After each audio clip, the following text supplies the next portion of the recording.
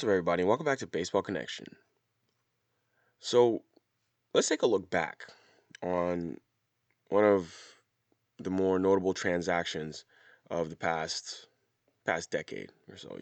If you look back to 2018, 4 years ago, February 13, 2018, the Cubs announced a 6-year, $126 million deal with Yu Darvish.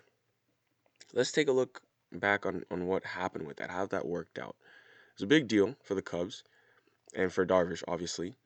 After splitting the 2017 season between the Rangers and Dodgers, Yu Darvish was at the top of the free agent list. He had a bit of a bad taste in his mouth after the 2017 World Series with the Dodgers, but people weren't going to let that tarnish his market value that winter. And little did we know at the time, though, that Yu Darvish only spent half the length of that contract in a Cubs uniform. The 6-year, $126 million deals. Obviously, that's $21 million a year. But at the time, Darvish seemed like a much needed frontline starter for the Cubs. After they lost to the Dodgers in the NLCS in 2017 when they were trying to defend their title, swiping Darvish away from LA had the potential to swing a potential rematch in seasons to come for the Cubs. They were trying to get back to the late postseason, but that rematch never came. Yu Darvish would make only 9 starts for the Cubs in 2018. Even though they did win 95 games, the Cubs just stumbled into a wild card spot, and then they lost the wild card game to the Rockies on a RBI single in the 13th inning. But the timing just never was quite right for Yu Darvish and the Cubs.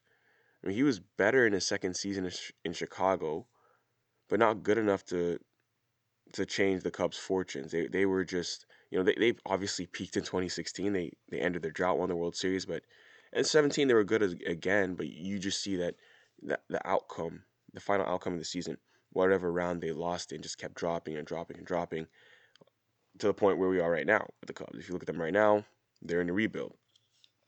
But I mean, hey, it's not easy to sustain excellence. I mean, look at teams from the past decade who've done similar. The Kansas City Royals, back-to-back World Series appearances, winning the World Series in 2015, and we see how they fell off. If we go even further back, way back, go to 2008 when the Phillies won, they famously it was like World Series in 2008, lost in the NLCS in 09, lost in the NLDS in 10. Then it was like, just keep going. It was like one step lower each year until they got to the bottom. Now they've kind of climbed their way back out after signing Bryce Harper. But what I'm trying to say is that it's difficult for a team to be like a perennial contender. It's difficult to do that. That's kind of what we saw here with the Darvish signing. The Cubs kind of got him trying to sustain their excellence, but they were just moving in the wrong direction, and Darvish was not really. He was not the frontline starter that they hoped he would be, at least for the first couple years. Like I said, 2018, he only made 9 starts. 2019, he was better, but just not good enough for the Cubs. And then he was really good in 2020, but it was a shortened season. He was really good in the pandemic shortened season. He finished second in NL Cy Young, but then the Cubs lost to the Marlins in the first round of the playoffs, the so-called bottom-feeding Marlins. So even though Darvish was incredible during the pandemic shortened season, the Cubs chose to sell high on him, and that took a lot of us by surprise. They sold high on their one-time free agent price and sent him to the Padres for a bunch of teenagers. And the Cubs were largely criticized for this move. I criticized them as well. But the full impact won't actually be known for many years yet. We still don't even know what the full impact is. There's no doubt that the Cubs needed an injection of youth for a farm system that had pretty much stagnated during the years that they were contenders. But in terms of maximizing their assets, Yu Darvish was definitely their most valuable trade piece at the time, so they decided to cash in on him. That's what they did. They got some young players, and we don't know if those guys are going to pan out yet. Time will tell. And obviously, we know that Yu Darvish is one of the best strikeout pitchers in baseball. He's always among the strikeout leaders on a per batter basis year by year. But if you look at his bottom line numbers for run prevention, those don't necessarily paint him as one of the best pitchers in the league. I mean, look at his first year with the Padres. He was fine. 2.9 Fangraphs WAR, but he made 30 starts and threw 166.3 innings. You would expect a little bit more for someone who pitched a full season. That was his first year at the Padres. He wasn't bad in 2021, but a 4.22 ERA.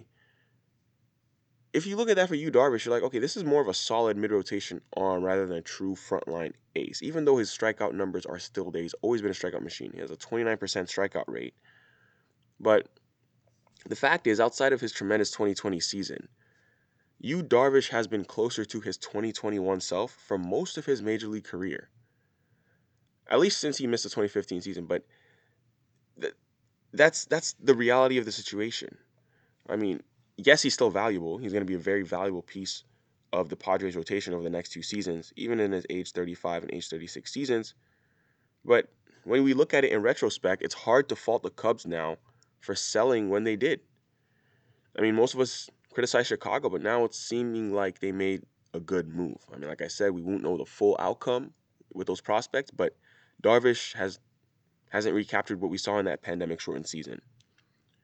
So, on the whole, even though the Cubs traded him halfway through the deal, they probably still feel pretty good about their decision to sign him initially. That when they did it in 2018, they got some value out of him, and then they repurposed it and got a return of prospects at the end of the day. I mean, even his numbers in a Cubs uniform were great, right? A 3.6 ERA with the Cubs, and now he's with the Padres. He's not necessarily looking like the guy we thought he was in 2020.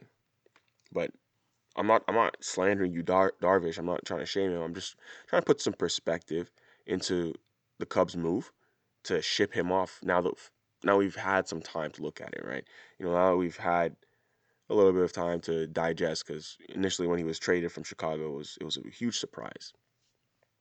But you take a more holistic approach, and you see that the Cubs got 4 prospects, and when you look at the ranking, they, as far as Fangraphs goes, they are the Cubs number 3, number 5, number 37, and number 48 prospects in their system right now. Time will tell. We will circle back to this at a future date to see, sometime well in the future, how those prospects are doing.